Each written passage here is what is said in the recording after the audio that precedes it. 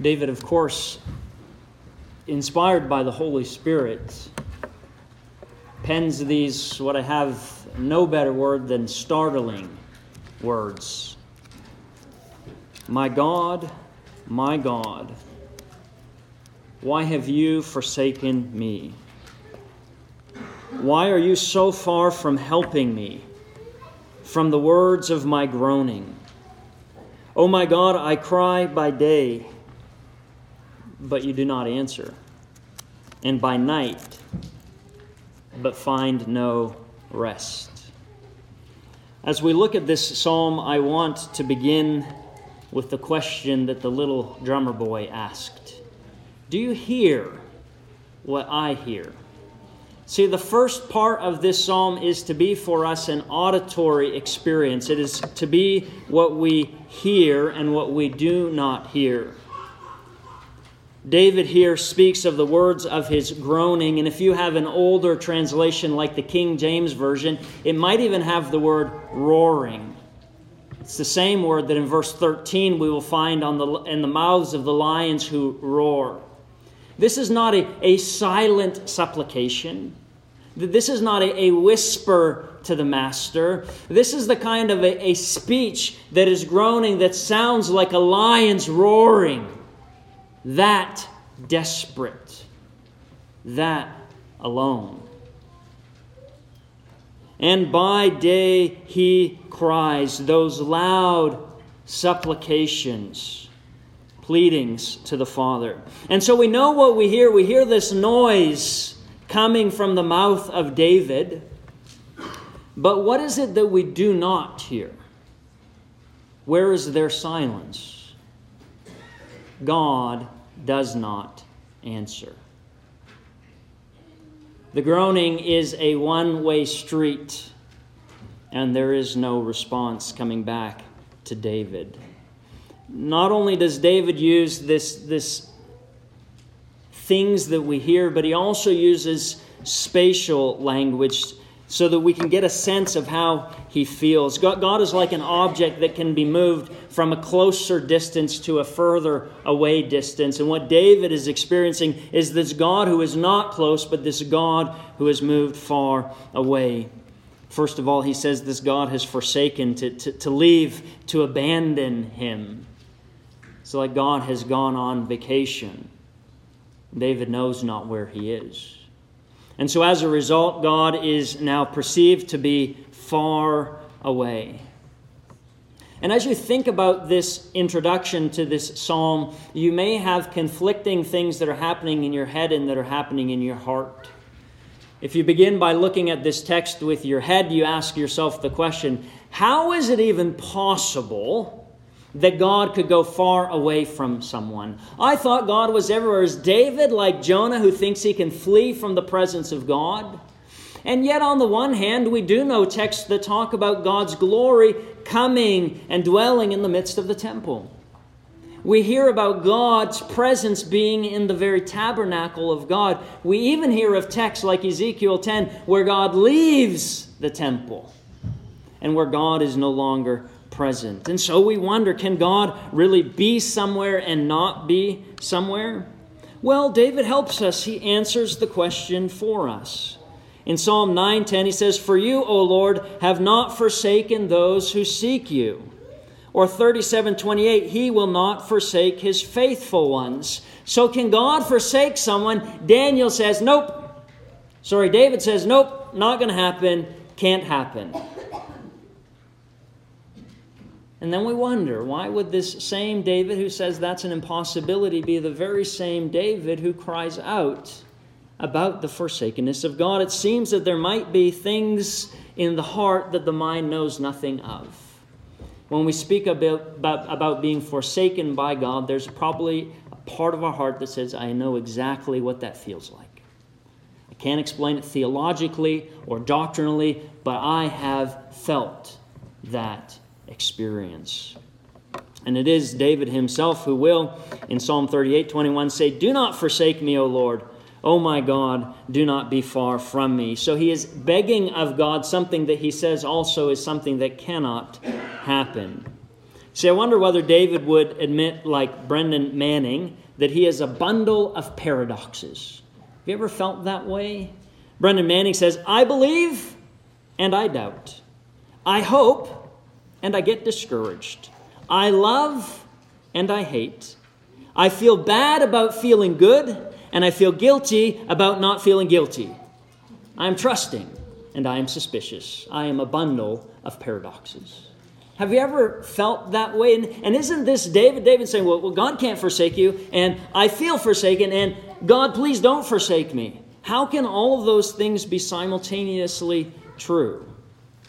See, we look at Psalm 22 as a journey of faith, a journey that is full of paradoxes and that is full of conflicting emotions. It is a psalm where we find abandonment and distance and absence and silence. But it's also a psalm where we find confidence and deliverance and praise. And if you had never lived this earthly existence, you would say, how is that possible to go from here to here?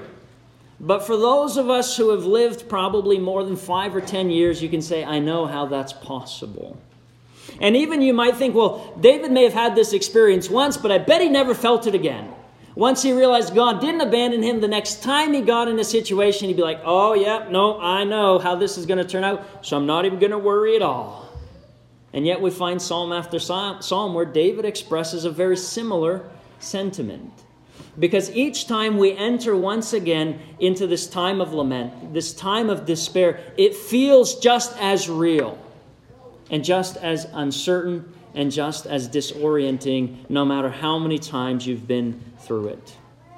And so I want us to look at Psalm 22, and we'll do so, first of all, through the context of David, in its original context, and then we're going to look at it on the lips of Jesus, to find that this is a psalm that is typologically fulfilled through Christ and his time on the cross. But first, let's spend a little time here in its original context. I broke the psalm up into these 3 movements.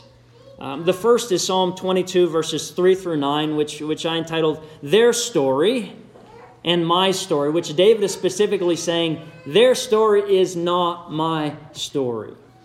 And so David will be the first to say that God has proven himself faithful to Israel.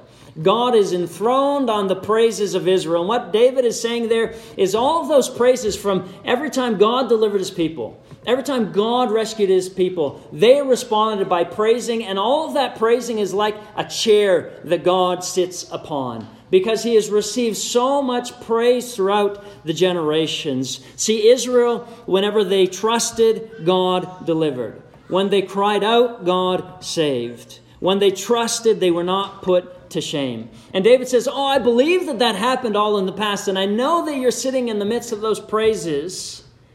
And David's going to say, but I want to call attention to the fact that's not my story. That's not what I'm experiencing right now. He says, I am a worm and not a human, scorned by others, despised by the people. All who see me mock at me. They make mouths at me and they shake their heads. And this, David tells us in verses 9 and 10, is a new experience for him. Being one who is raised within this covenant awareness of God's presence, he's not felt or experienced this distance from God before. But so he recognizes that in history God's worked, but he's wondering whether his story, his experiences are going to play out the same as Israel's. And so we move into this second part of the movement of this psalm, which is David's proof of divine absence.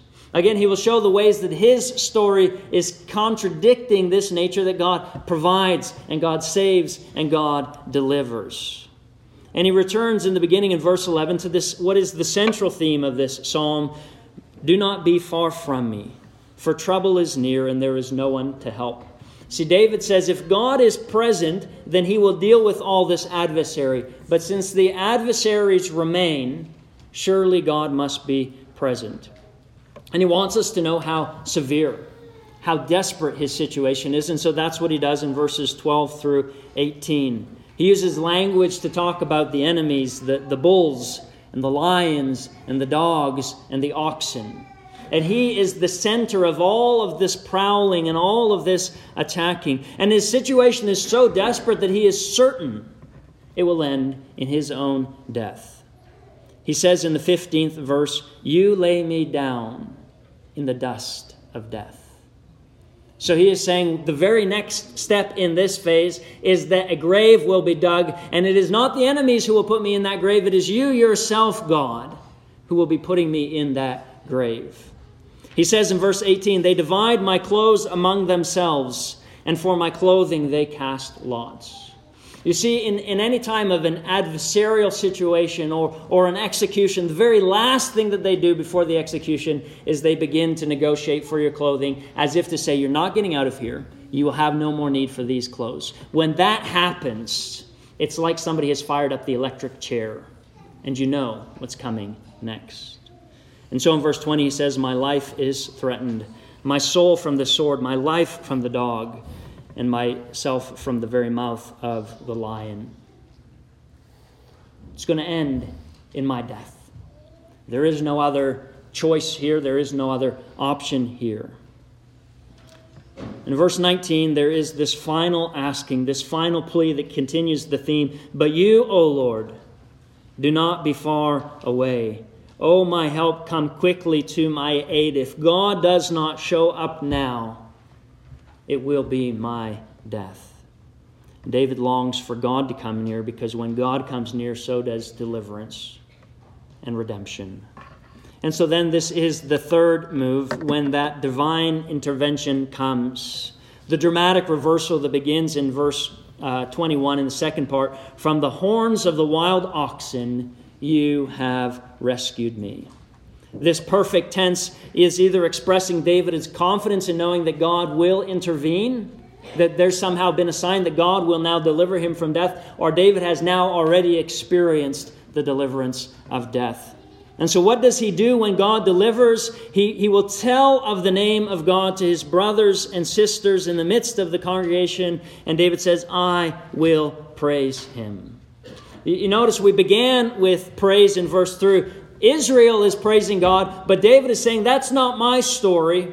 I can't join in that praises because God has not delivered me. But now once deliverance come, David finds himself in the line of this long history of praisers. And he himself is praising God in the midst of the assembly. David, who was alone and abandoned, now finds himself in the midst of the community of believers, joining God and celebrating God's provision and deliverance. And the reason is because in the second part of verse 24, "He did not hide his face from me, but heard when I cried to him." See, we look at life through time spans and through frameworks. And from today's perspective, that verse 1 and 2 can seem like an awfully long time, can't it? God doesn't answer. And the next day, God doesn't answer.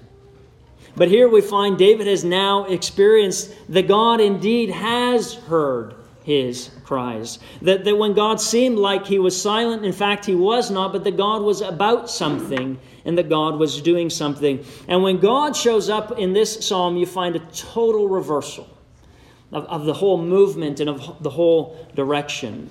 See, so we do have David crying out in verse 2, and then it's not till verse 24 we find that God does indeed hear. We find Israel praising in verse 3, and now in verse 21, David, along with the congregation, praises. In verse 7, David is surrounded by those who mock him, and in verse 25, he is surrounded by those who are praising God along with him. In verses 4 and 5, we find that God is at work in the past, and in verse 30, we find that God is at work in the present as well as into the future, trusting that God is confidently at work. In verse 15, he is near death. And in verse 29, he is speaking of all those who are living for him. In verse 15, he is blaming God for laying him down in the dust of death. And in verse 31, he is proclaiming he has done it. Not death, but instead deliverance. See, one of the things that I think becomes a lesson for us is that today's assessment of the situation is not a predictor of tomorrow's outcome. How often have you been in experiences that felt like Psalm 1 and 2 of 22 in those verses? And the reality about being in that place is those easy answers, they're not nearly as effective as you think that they are. Oh, just wait till tomorrow. How many tomorrows have you woken up and the problem still remains? Hardship and the suffering. You see, this psalm is not one to say that the experience of deliverance, then therefore it negates what happens in verses 1 and 2. All of these experiences across the board are a part of our faith journey. See, this psalm often began to be used in a liturgical way for those who were sick or who were near death. That it would become a reminder that when all seems hopeless, when it seems like this is your fate, when it seems like your destiny is sealed, God can still show up. And God can still bring deliverance. And God's name can still be praised out of this situation. But I wonder about this psalm on the lips of Jesus. It's probably the way we're most familiar with it. See, the gospel writers, specifically Matthew and Mark, use Psalm 22 as if to say that this is actualized. It is fulfilled in what happened on the cross. And Psalm 22 and the whole movement of it seems like a good commentary of the entire movement of these final crucifixion scenes of Jesus. See, like David, Jesus is surrounded by enemies. Matthew tells us those who passed by derided him, shaking their heads. And just like David, Jesus is taunted also for his faith in God. They said of him, he trusts God. Let God deliver him now. And like David, they divided his clothes among themselves as if to show the certainty that death is next. And just like David, Jesus spoke of experiencing the abandonment of God. Matthew 27:45 and following. From noon on, darkness came over the whole land until 3 p.m. And about 3 o'clock, Jesus cried with a loud voice, Eli, Eli, lama sabachthani, which means, my God, why have you forsaken me? And so what is Jesus doing here? As he quotes from this psalm,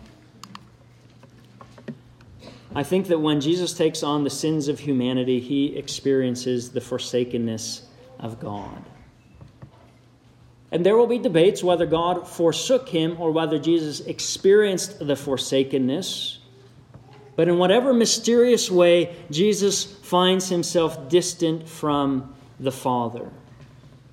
Paul tells us in 2 Corinthians 5:21, for our sakes he made him to be sin who knew no sin, so that in him we might become the righteousness of God.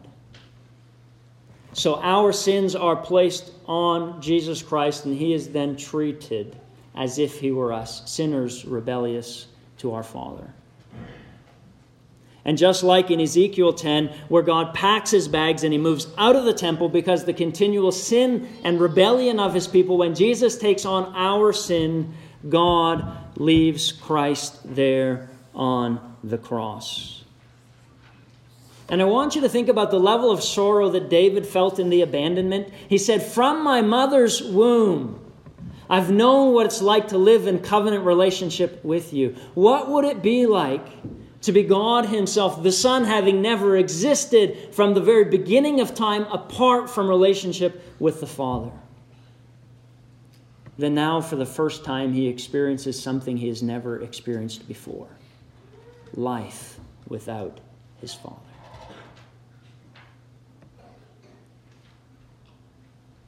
My God, why have you forsaken me? Thousands upon thousands of years, he's never experienced that abandonment. And the thing that David keeps pleading for in the psalm is, come near. Do not be far away. Christ suffers as he experiences the abandonment of his Father. If you ask people who have experienced different kinds of abandonment, what's the most painful thing you've endured in your life? It's often that abandonment. A parent, a loved one, a friend. Christ experiences humanity at its deepest and at its darkest point. Can we even begin to imagine the pain of that separation? And in the midst of this, I do think what Jesus is doing is he is reminding us of the movement of Psalm 22 in an interesting and in a unique way. See, it's pretty common that people would quote the first verse of a psalm as a reference to the entire psalm. It's as if to say that we are to be reminded as we look at the cross that what is experienced today will be vindicated tomorrow. That the case and the situation will be reversed. That there will be a turning point. He experiences the God-forsakenness, but he knows that this will end in deliverance. See, in John's Gospel, Jesus' final words are, "It is finished." A saying that is very similar to the ending of Psalm 22:31. He has done it. It's been completed. It's been finished. But if we know how Psalm 22 has been used, we're very disoriented at this point. Because it was a reminder that it might look like you're going to die, but God, He's going to intervene and He can save you from death. And when Jesus quotes that, those hearing it would be saying, it looks like He's going to die, but He won't. God's going to come and deliver Him, and God's going to save Him from death, and we're going to end up celebrating. And then what happens? Jesus dies on the cross. And you begin to think there is no highlight to this psalm. There is not going to be time of praising in the congregation. There is not going to be a time when God's deliverance comes, because now death has come. And this psalm no longer is in effect and no longer is a word of encouragement for us. But what actually happens through the relationship of this psalm and Jesus' crucifixion is that Jesus is teaching us, and God is teaching us, of a new sense of time and of a new sense of ending. Because even with death, today's situation is not a predictor of tomorrow's outcome. Death is not the end. The story has yet to continue, and the story is yet to be told even after death. See, Hebrews 5:7 says, "In the days of His flesh, Jesus offered up prayers and supplications with loud cries and tears to the one who was able to save Him from death, and He was heard because of His reverent submission." And of everything that everybody knew of Psalm 22, they would say, but He wasn't heard. He wasn't, because He died there on the cross. So in what sense was He heard? What we learn from the New Testament was not that Jesus was delivered from dying, but He was delivered from death by the power of resurrection. At the very moment that everyone is convinced this cannot have a happy ending, 3 days in the grave, it is finished. That at that very moment, God reverses the entire fortune and movement of the story and says, I will deliver. And He delivers through resurrection. And so Hebrews 12:11 and 12 says, "For this reason, Jesus is not ashamed to call them brothers and sisters, saying, I will proclaim your name to my brothers and sisters. In the midst of the congregation, I will praise you." Jesus' story ends in what? It ends in praise.